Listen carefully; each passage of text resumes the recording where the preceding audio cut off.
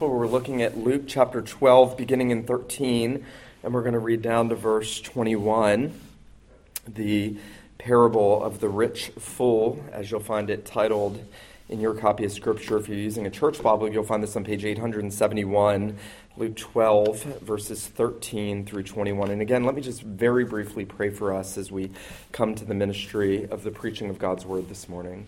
Father in heaven, would you please bless the preaching of your word? We only have so many days. We only get to hear so many sermons. Our God, we acknowledge that our lives are but a breath, and that if you will, we will live and do this or that. We do not know what a day may bring, and so, our Father, would you please add your richest gospel blessings to the preaching of the word for the eternal well-being of our souls this morning. Would you change us? Please accomplish your everlasting purposes as you have promised to do. And we pray that this would be unto our redemption and sanctification even now. We pray these things in Jesus' name. Amen.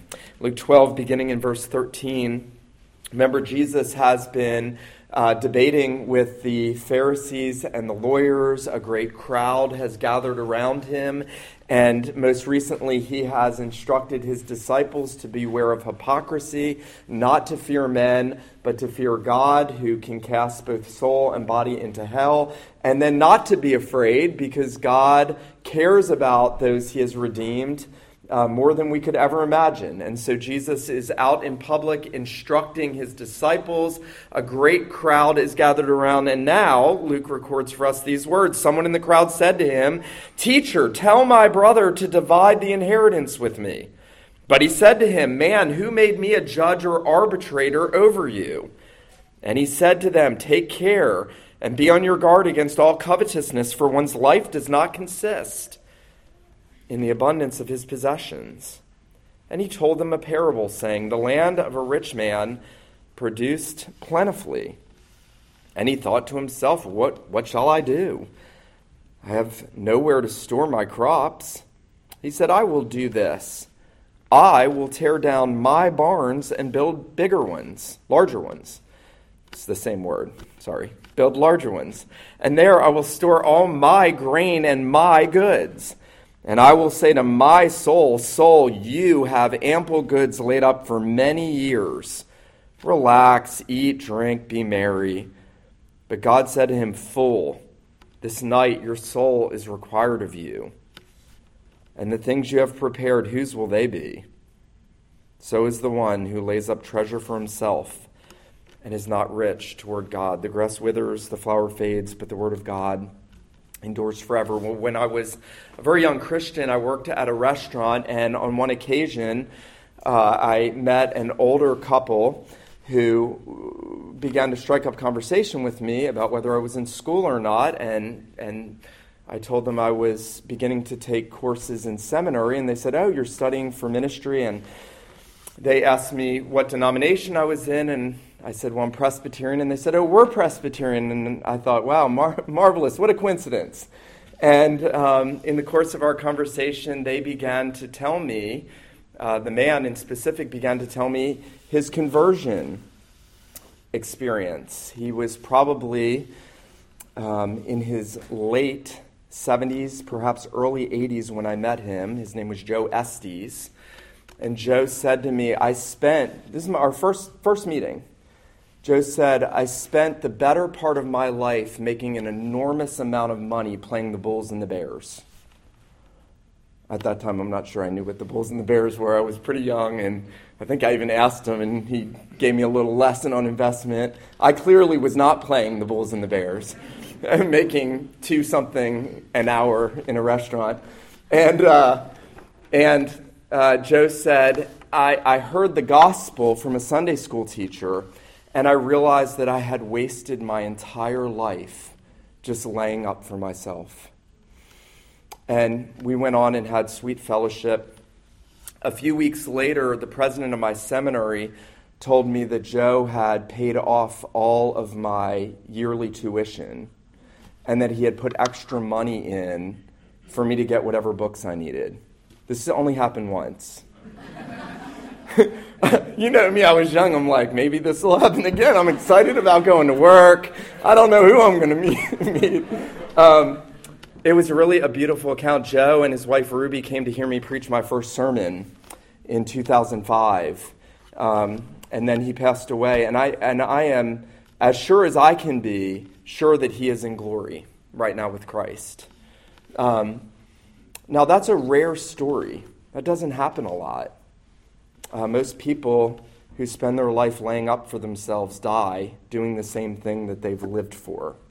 And here we have an account where Jesus is confronted by a man who has a covetous heart. Jesus, remember, is teaching his disciples these precious truths of the kingdom, and he is telling them not to be afraid of men, to boldly make him known, to be a faithful disciple, to follow him faithfully, to know that God is going to care for them and protect them no matter what, that no one can do anything even if they kill them. And the crowds, remember, Luke says they're pressing in on him, and notice that Luke says in verse 13, someone in the crowd said to him, "Teacher, tell my brother to divide the inheritance with me." Now, if you're reading this carefully, that should strike you as strange. That should be the last thing that you hear anyone saying at this moment when Jesus is teaching such amazing eternal truths to his disciples publicly. Don't fear men, fear God. Trust the God that cares about you more than the sparrows. "Teacher, I want some of the inheritance. Tell my brother to give it to me." That is going to serve as a platform for some of the greatest teaching that Jesus ever gives us on greed and covetousness and money and the relationship between our lives to money and our lives to God.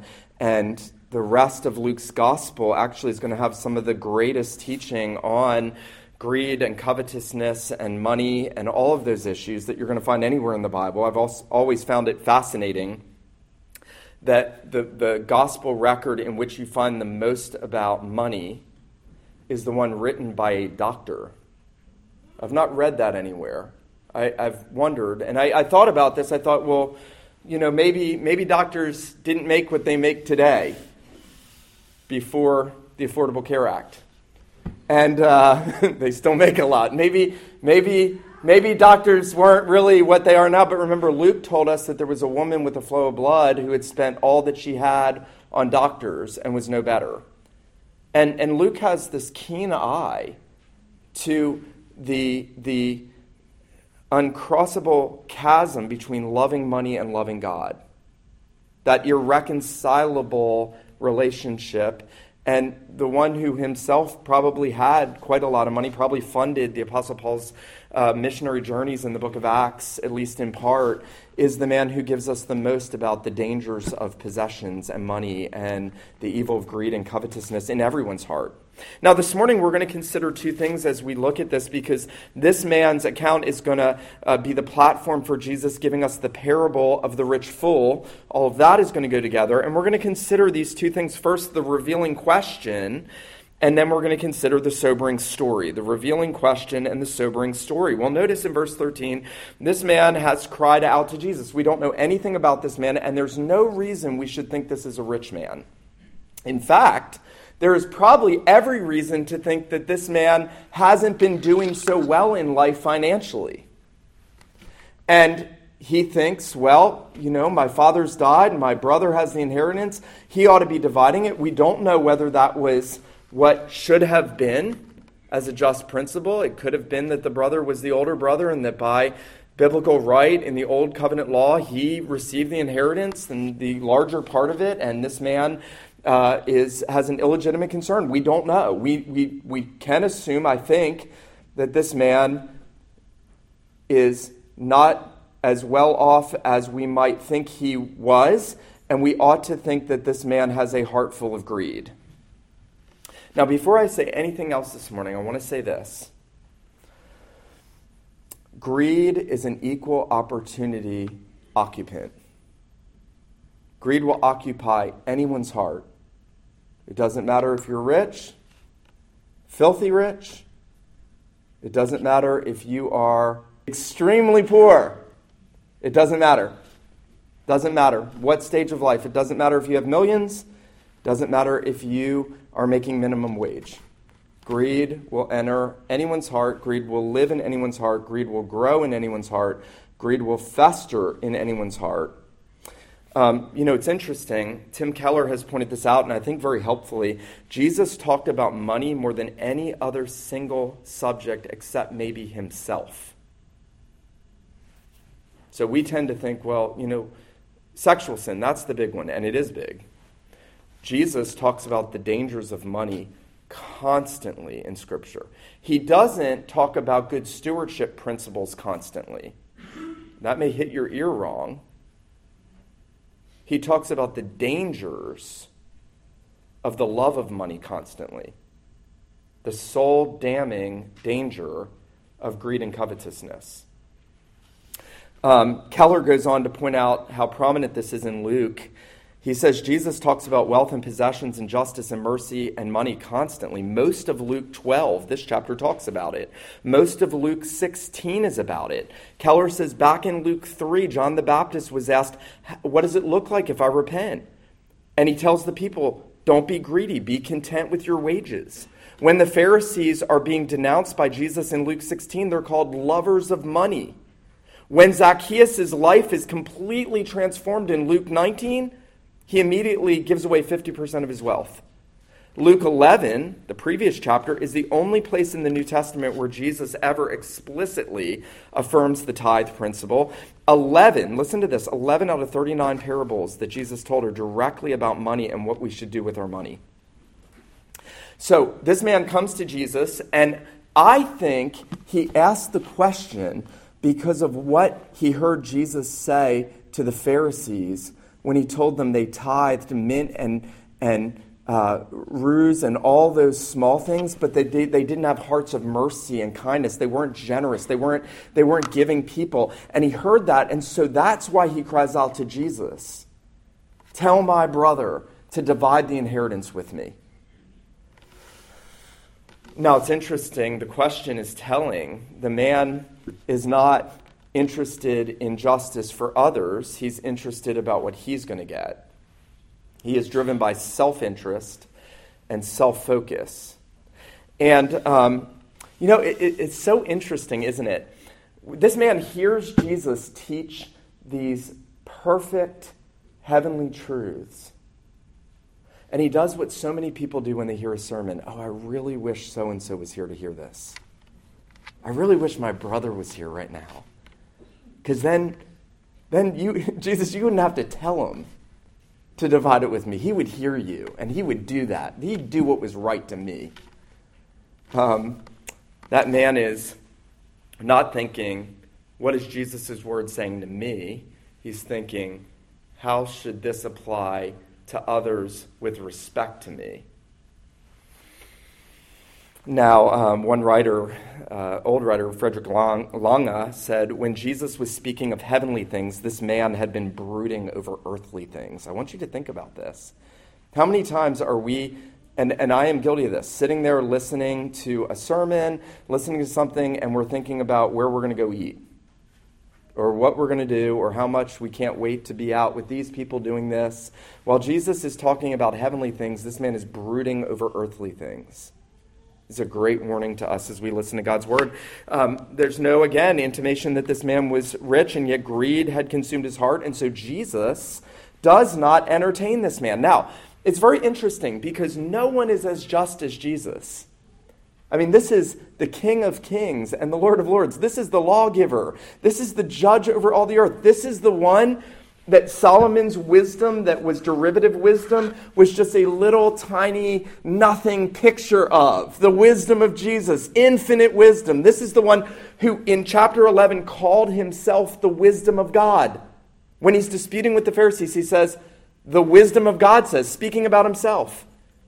And yet he doesn't entertain that man's request because he sees through it and he sees that that man is driven by greed and covetousness, even in his attempt at discerning principles of justice.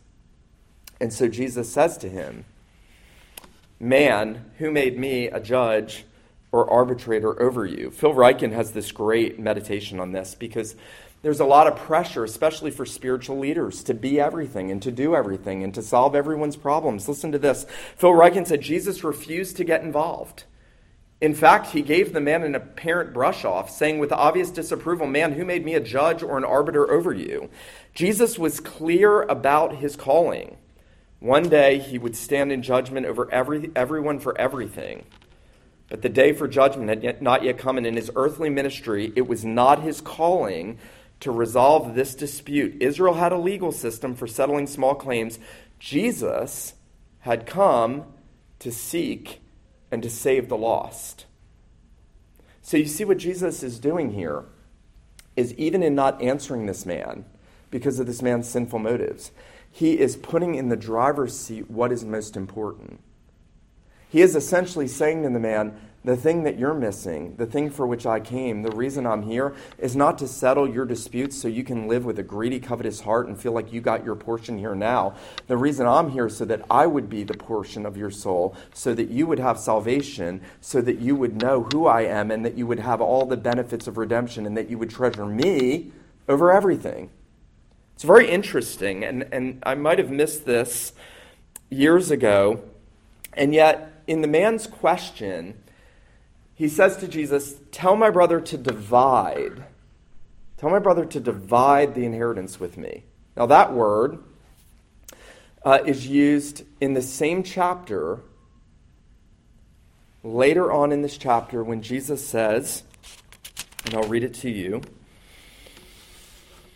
Jesus says that he did not come to bring peace, verse 51. No, I tell you, I came to bring division. Now, we've talked about that. That's a hard verse. Did not come to bring peace. I came to bring division. Jesus brings division by redeeming out of the world. When he redeems by his grace, the hostility and the enmity of the world rises. And what I think Jesus is essentially saying by not answering this man who's asking him to divide the inheritance is he's saying, oh no, you need to learn about the division of redemption and why I came into this world, and you need to experience that division in your own life. You need to be separated out of this world. Your heart needs to be freed from the love of this world. And so what does Jesus do? He takes opportunity to warn this man. It seems almost harsh, doesn't it? This man has what seems to be a legitimate burden. He seems to have a legitimate concern. He seems to have been ripped off by his brother. Shouldn't the perfectly righteous Jesus, the just Savior, shouldn't he care about that? And notice what Jesus says. There is something greater you should care about. He said now to the whole crowd, and I love that. Jesus is that individual who, when you're having a conversation with them personally and others are kind of around, they start talking louder so everybody can hear them. He really is. This everywhere. Having this conversation with this man, so now he says to them, take heed. Take care and be on your guard against all covetousness, for one's life does not consist in the abundance of his possessions. I thought this was really interesting. You know, Tim Keller points out that when people are coming to Jesus with wrong desires, requests, he's kind of like a friend who interrupts and says, enough about you, let's talk about me. I want you to think about that. Enough about you, Jesus says. Let's think about me. Let's talk about me. Let's talk about why I am what you should be aiming for. Let's talk about why I should be the desire of your soul. Let's talk about why you should find me, the infinite God, in the flesh, the Redeemer, to be the best portion of your soul. Jesus is doing that to the crowds. He's saying to them, listen, beware of covetousness.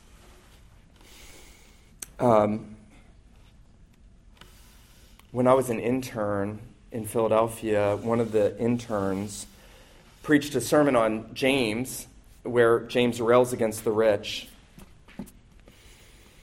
And he says, lament and mourn and weep, you rich, for your riches are coming to nothing. And you know, it's scathing. And my friend who was an intern with me preached on that, and I remember thinking, oh boy, here we go. Let's see how this one goes over. And he said to the congregation, now all of us in here are rich by the world's standards. And I remember thinking, I'm not rich. We are all rich by the world's standards, every one of us. And every one of us has the propensity to allow covetousness and greed to just consume us. Remember, you don't have to be rich by the richest standards to have a heart full of greed. When I was a kid, I remember there was a show on TV, Lifestyle of the Rich and Famous, Robin Leach. I loved it because he was British, and everybody had gaudy houses and Jaguars that are now worth nothing. Really, you could buy one for nothing. And everybody had ugly chandeliers, but that was it. This is what you could be. This is the American dream. You can have it. You can have it. And Jesus says, oh my, guard your hearts. Guard your hearts. Now, you would think just saying that would be enough. I would think that. Every week we read verses on giving in our order of service. One of the reasons we do that is the hopes that God uses his word to stir up in your heart and my heart a desire to give generously for the sake of his kingdom, lay up treasures in heaven. And yet, it's often not enough, is it? And so Jesus gives now a sobering story. And now he tells this story about a man. We don't know whether this was a man who had really lived. Presumably he had. There's lots of people like this man. He was a farmer, and he was more than that. He was a businessman. And Jesus, in this story, tells these details. He says that the land of a rich man, he was already rich, his land yielded plentifully. Now, before we say anything else, Jesus is not condemning the increase of prosperity. De facto, he is not condemning that. He's not saying there was anything wrong with the land increasing plentifully. This man hadn't done anything to make that land increase plentifully. God had sent rain. The conditions had been right. God had caused a rich harvest to come up. And this man, who was already wealthy by God's providence outside of his own ingenuity or anything that he did, increased abundantly. And that's how the story starts. And then Jesus tells us the rest of the story, and it's between verses 16 and 17 where there is the turn, and you are to listen most carefully. So here's where you got to pay very close attention. Jesus now hones in on the inner life of this man who has just yielded abundantly, and he tells us a world of truths for our own souls and for eternity. Notice this. He gives us, and before I actually walk through this, let me tell you what he does. He gives us 5 descriptions about this man from this man's own inner thought life. 5 things we can tell about this man, and they've been set out in this way. He was ungrateful. You might say, well, how was he ungrateful? I don't read that in the text. Well, he never thanked God for the increase. He never got on his knees and said, Lord, thank you for providing. He never once said, Lord, this is all yours. None of this could have happened apart from you. I can't make the rain come down. I can't make the grain grow. I can't keep the bugs off. I cannot make this yield. You have done it all. It is all yours. He does not thank the Lord. He is completely ungrateful. He thought to himself. Notice that. He turns inward. Riches increase. He sets his heart on them. He turns inward. Now I'm going to manage my life and my possessions. I went and counted through the personal pronouns used in just 2 verses in this little area, and it might be a good exercise for you to do, to go through and count up, even in the English Bible, the first person personal pronouns. There were 10 in 2 verses. He thought to himself, he thought, what shall I do? I have nowhere to lay this up. I will do this. I will tear down my barns. I will build larger ones. I will store my grain and my goods. I will say to my soul, 10 times in 2 verses. That man is consumed with himself. And so we can say, secondly, he is not only ungrateful, he is selfish. He is selfish. Phil Ryken has this really amazing sermon on this where he goes through everything the man should have done, but everything he did instead. And it's absolutely brilliant. He goes through when the man should have thanked God, and then secondly here, he should have considered the needs of the poor. The first thing he says is, what shall I do? What am I going to do with all that I have for me? For me. It's all about him. Phil said, he should have given his excess to the poor. St. Augustine, early church theologian, listen to this, because this man will go on to resolve what he needs to do is build bigger barns and silos, and he needs to develop more, and he needs to tear down his old house and put up a new house so he can store all his goods. And Augustine said this, listen to this, this man didn't realize the bellies of the poor were safer storerooms than his barns. Augustine says what he was stowing away in those barns was probably even being stolen away by thieves. But if he stowed it away in the bellies of the poor, it would be surely digested on earth, but in heaven it would have been kept more safely. I love that. He should have been thinking about others. He should have been thinking about the kingdom of God. Remember the centurion who came to Jesus, who had the servant who was sick and who sent servants to Jesus and begged him to heal his servant and said, I'm not even worthy to come under your roof. And remember what the elders said when they pointed out, the elders of the Jews went to Jesus, and the first thing they said about that man, because he was a generous and a kind-hearted man, was, he loves our nation. He wasn't even a Jew. He has built us a synagogue. He cared about spiritual things. He cared about the worship of God. He cared about the church of God. He cared about using his wealth to benefit the people of God. This man thinks about himself. He's a Jew. He is one of the people of God. He is a church member. This man is a member of the old covenant church, and he doesn't care about God or his people at all. Not at all. So he is ungrateful. He is selfish. He's anxious. Now, by the way, all of this is cutting to me. If it's cutting to you, I feel your pain. I do. All of us have too much greed, too much covetousness. You know, the Apostle Paul actually says in Romans 7, it's one of the most striking statements in the Bible when he's moving into talk about indwelling sin and the relationship of the law to the believer before conversion and then after. Paul actually says, I would not have known covetousness if the law had said, you shall not covet. The Apostle Paul is admitting that he at different times had a covetous heart. Yes, before conversion, and maybe even possibly after, it was a besetting sin that he was constantly seeking to mortify and doing a good job mortifying. And yet, nevertheless, this man becomes anxious, and he says, what shall I do? He's worried about whether he's going to be able to come up with a plan so that the grain doesn't spoil and the corn doesn't spoil so that he can just please himself. And so his life now is taken away. You know, isn't that true? The more we get, the more our life is taken away. You know, everybody talks about this in nostalgic ways, but nobody really believes it, because if they believed it, they would act on it.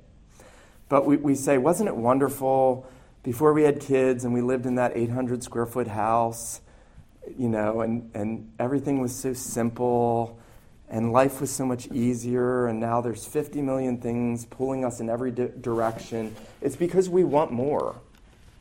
It's because we want more. It's because we want to build bigger barns. And inevitably, it will take away the life of its owner. Possessions, greed, striving after more always creates more anxiety. And so this man is anxious. This man is not only selfish, he is indulgent. He indulges himself. There is an old Scottish theologian named John McNeill who has a sermon on this. And it's called The Soul of the Rich Man Fed by Corn. It's a great title.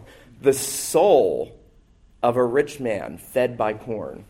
He is just trying to please his own soul with possessions. He is just trying to consume for himself, right? I have nowhere to store my crops. I'll do this. I'll tear down my barns. I'll build larger ones. There I will store all my grain and my goods. And I will say, soul, you have many ample goods laid up for many years. Relax, eat, drink, and be merry. Eat, drink, and be merry. This is what life's about. Just please yourself. That's what it's about.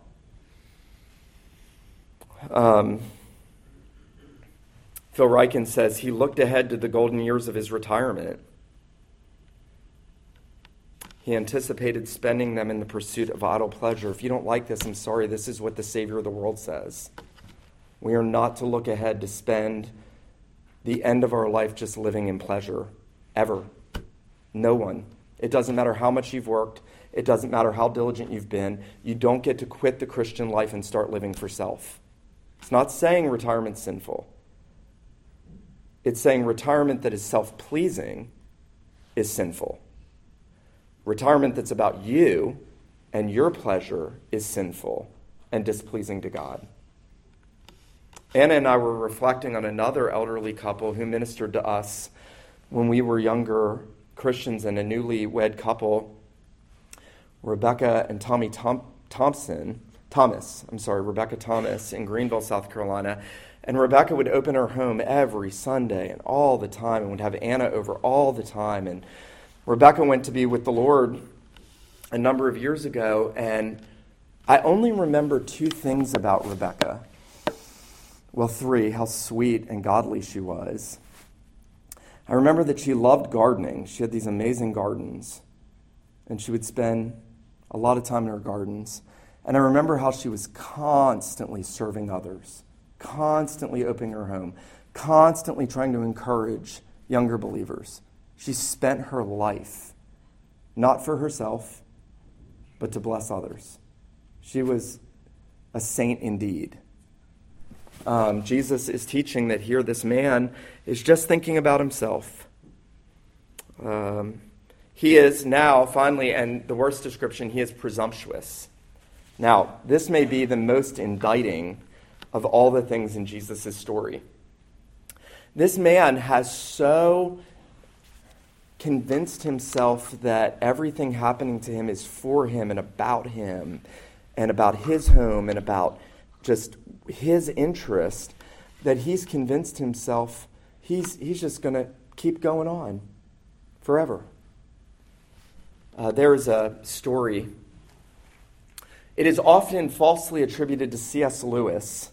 And this is actually a funny story. I looked this up, and everybody attributes this to C.S. Lewis. They say it's in the Screwtape Letters. It's not. Actually, Zig Ziglar wrote it. I can't believe I'm quoting Zig Ziglar, but here we go. Zig Ziglar tells a story that's very Screwtape Letter-ish, where you have a number of junior varsity demons talking to Satan and about their plans to trick everybody. And Ziglar says in this little allegory story that one of the demons says something like, let's convince them there's no heaven. And he's like, oh no, they all know there's a heaven. Everybody's heart is aiming for heaven, even though they're not going there. They're all trying to get heaven on earth. They know there's a heaven. And then one of the demons says something like, well, let's convince them there's no hell. I know, we're all thinking about John Lennon and imagine there's no hell. And Satan says, oh no, Jesus talked far too much about the reality of hell. And then one of the junior varsity demons says, I've got the perfect plan. He said, let's tell them there's plenty of time. There's no rush. There's no hurry. Soul, you've got many years. Notice what he says. Verse 19, I will say to my soul, soul, you have plenty of goods laid up for many years. Wow. There's a reason why the Bible says don't boast about tomorrow, for you don't know what a day may bring. There's a reason why James says don't go to such and such a city, buy, sell, trade, and say, we're going to do this, but rather say, if the Lord wills, we will live. We will live. You will not even live if God doesn't let you live. This man, he is presumptuous. Ryken again says he assumed that he would live indefinitely. This explains why he decided to make a capital investment in additional storage for his non-durable assets. He decided, I'm good. Now, you might be sitting there thinking, well, I may not live forever, but my kids will at least get it. They'll at least get my possessions. That's actually what the ungodly say in Psalm 49. They name their lands after them, the psalmist says. They think that they'll remain forever in their family. That's a foolish thought. That's an absolutely, usually, by the way, one generation squanders everything you worked for, so just prepare yourself for that. Seriously. I mean, human history plays that out. The Bible plays it out. The prodigal son does it. So there's no loophole here. There's no loophole. We're either living for ourselves and we're treasuring possessions, or we're treasuring Christ. That's it. That's it. Now, notice, and this is really awesome. Sinclair Ferguson says, while this man was drawing blueprints for new barns, God was drawing up his obituary notice. He's over there doing his business, working around, got to get new barns, I got all this, I got to get this, I got to get that, got to build that, get the blueprints for this, where will I lay it out? I think I'll put it over here. And notice what Jesus says. That man's been talking to himself the whole time. Soul, you're good. You're doing this. My goods, my possessions, my years. Eat, drink, marry. Love yourself. And God now interjects. He's the narrator, and he says, "Full." Isn't it interesting? This man has addressed himself the whole time with improper views of himself, and now God comes with the way this man should be addressed, and he says, "Fool." Now, a fool is not just somebody who doesn't have all their intellectual faculties working. A fool is somebody who doesn't agree with God about what God values and what is most important to God. A fool is someone that does not value what is most important to God. Tim Keller says there's a spiritual aspect here. In the Bible, it's not the absence of mental equipment. Plenty of people have this man had tons of mental equipment. It's not the absence of mental equipment. It is the presence of an outlook that hates God's definition of reality. A fool has a mental outlook that hates God's definition of reality.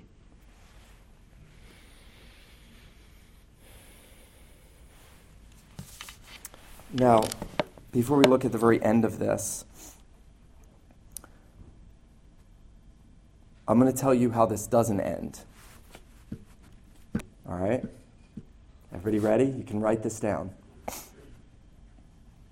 Jesus doesn't tell this man to give away all his riches. He doesn't tell him to get rid of them. Now, maybe you're like, really? When he tells the rich young ruler to give away everything, that's because he was using the law to show the rich young ruler what his unregenerate, idolatrous heart loved, was his possessions. Augustine says this, and I need you to listen carefully. Jesus does not tell this man to give away his wealth, but to transfer it. He's teaching this man to transfer his wealth. There are many people, Augustine says, who have refused to do this and have been very sorry indeed that they didn't obey. There have been many people that did not transfer their wealth to heavenly storehouses who have been very sorry once they've died. Augustine says, when they not only lost their wealth, but on account of it themselves too. They've been very sorry when they've not only lost their wealth, but themselves too. Now, I have told you I have told you that this is a convicting parable for me, as it should be for you, whoever you are, to some degree. The sting in Jesus' stories don't just hit a few. They're meant to hit all of us at different times and to different degrees. And what are we to do if by God's grace we honestly look at how we've spent our money, our possessions, and we say, I have been living for self far too much?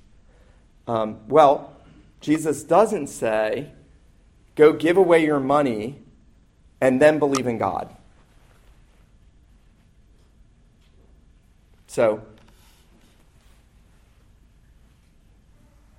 it's always funny. Sometimes I've preached sermons and then someone's met me at the door or later and said, I really loved how you said this, and it was like the complete opposite thing of what I said. So let me just make this as clear as I can. Jesus is not telling you, okay, start going and giving all your money to charities and then trust in God. It's not what he's saying. Notice what he says. He says in verse 21 about this rich man, so is the one who lays up treasure for himself and is not rich toward God. What Jesus wants for you to do is to go to the Lord and say, Lord, I need you. Christ, I need you. Lord Jesus, I need you to be the treasure of my soul. I need you to be the thing I prize more than anything.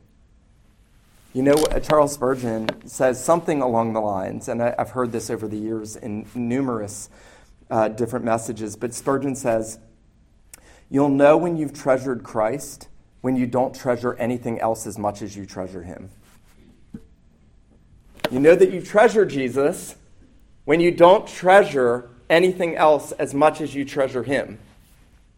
Jesus is standing there. Isn't this ironic? The one who gives the infinite inheritance, the one who is the possessor of the eternal inheritance, the one who has said to his people, if you'll trust me, if you'll rest in me, if you'll believe in me, if you will follow me, I will give you joy inexpressible and full of glory now. I will give you riches for all eternity. I've got barns you can't even imagine in glory, but it's only for those that will trust me.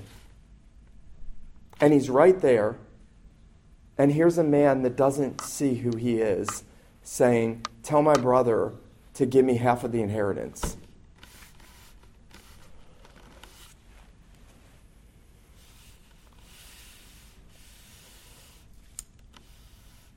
When I see that I haven't been living with a heart that is free from the love of money, when I recognize that I have been too selfish, too self-indulgent, too anxious over possessions, too presumptuous about my own lifespan and my own life, there is one thing for me to do, and that is to flee to the foot of the cross, to confess my sin, and to beg the Lord Jesus to cleanse my heart of covetousness.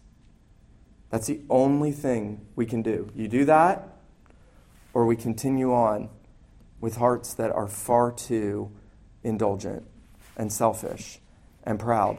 And here's what happens. When we come to Christ, we become generous, just like Joe Estes. I never asked Joe Estes for a single thing. Never hinted at it, never fished at it. I didn't even know what humble brag was back then. I didn't know what passive aggressive was. There's no fishing. He gave generously because he had found a better treasure. He had found that Christ was the treasure his heart had really been longing for, and that all that money was just wasted. He said to me, I'll tell you this again, I've wasted my life making money. That's what he said. That's the truth. He wasted his life just making riches. Now, I've confessed my weakness to you, and it's time for you to confess your sin of covetousness and greed, wherever you may find it in your heart, to the Lord Jesus. And together we've got to go to him, and we got to believe that what he does at the cross will heal our hearts and will then make us generous and will make us fruitful. I want to tell you one more story. There is a theological book publisher called the Banner of Truth. Some of you have read Banner of Truth books. Some of you have a lot of Banner of Truth books. Other of you maybe haven't. The Banner of Truth was started in 1955 by a very wealthy businessman who, like Joe Estes, had spent all of his money on himself. Filthy rich. And at the end of his life, he was converted. And he said, I want to do something for the Lord. And so he took the better part of his inheritance and he created the Banner of Truth Trust. And he put that money in there to make sure that Reformed and Puritan works and theological resources would go out and would supply pulpits through the ministry of faithful men. And to this day, I don't think there's any way to estimate the influence that the Banner of Truth has had on the Church of Jesus Christ throughout the world. I don't think anyone could ever measure it. But in glory, it will be enormous. And you know what the guy that started that trust did? He built tons of barns in heaven. That's what he did. And all that grain is there. It's all there. And people are going to be there who were saved through the ministry of the men who have been supplied with education from those books. Think about that. For eternity, souls filling the barns of glory because he gave generously. And you can't take a single thing with you, and neither can I. You're not going to take a single thing with you. Why would we not? Why would we not treasure Christ above everything? And why would we not store up for ourselves treasures in heaven? Why would we not do that? It's the best investment. You get one life. You don't even know if you're going to be here tomorrow. God could be scripting your obituary and mine right now. You don't know. And to think you do, God is saying to you, fool. Notice what Jesus said to that man's soul. That man said soul, and God said fool. This night your soul is required of you. Now, I want to encourage you as we close here, and I want to say, God wants you to be fruitful. He wants you to have enormous fruit and glory. He tells us that. Jesus said, I chose you and appointed you that you should go and bear fruit. And the way we've got to do that is by treasuring the Lord Jesus above all the possessions, and we treasure him when we see that he's done everything for us. Jesus gave everything. He poured his life out. He gave his soul unto death. He took the wrath of God. He went through hell on the cross so that you could go to glory forever. Why would we hold on to possessions? Why? Why? When we treasure him, he's going to say, well done, good and faithful servant. Come inherit everything that I've prepared for you in glory. Let him who has ears to hear, let him hear what the Spirit says to the church. Let me pray for us. Father, these are weighty truths and ones that I need and ones that your people here need this morning. Our Father, would you please have mercy on us where we have loved money and possessions more than your Son. Lord Jesus, we pray that you would give us your Spirit this morning, that we might again see that you are the treasure in the field, that you are the pearl of great price, that you have reserved for us an inheritance undefiled and that does not fade away, kept in heaven for us who are being kept by God through faith for salvation, ready to be revealed in the last time. Lord Jesus, would you please free our hearts to love you and to trust you, and then by way of fruit that we would be generous and that we would sow bountifully in caring for your church and for the needs of the poor and the needy. Our God, please be merciful to us. Please help us to make the best use of the remainder of the days that you give us here on earth in these ways. We pray these things in Jesus' name. Amen.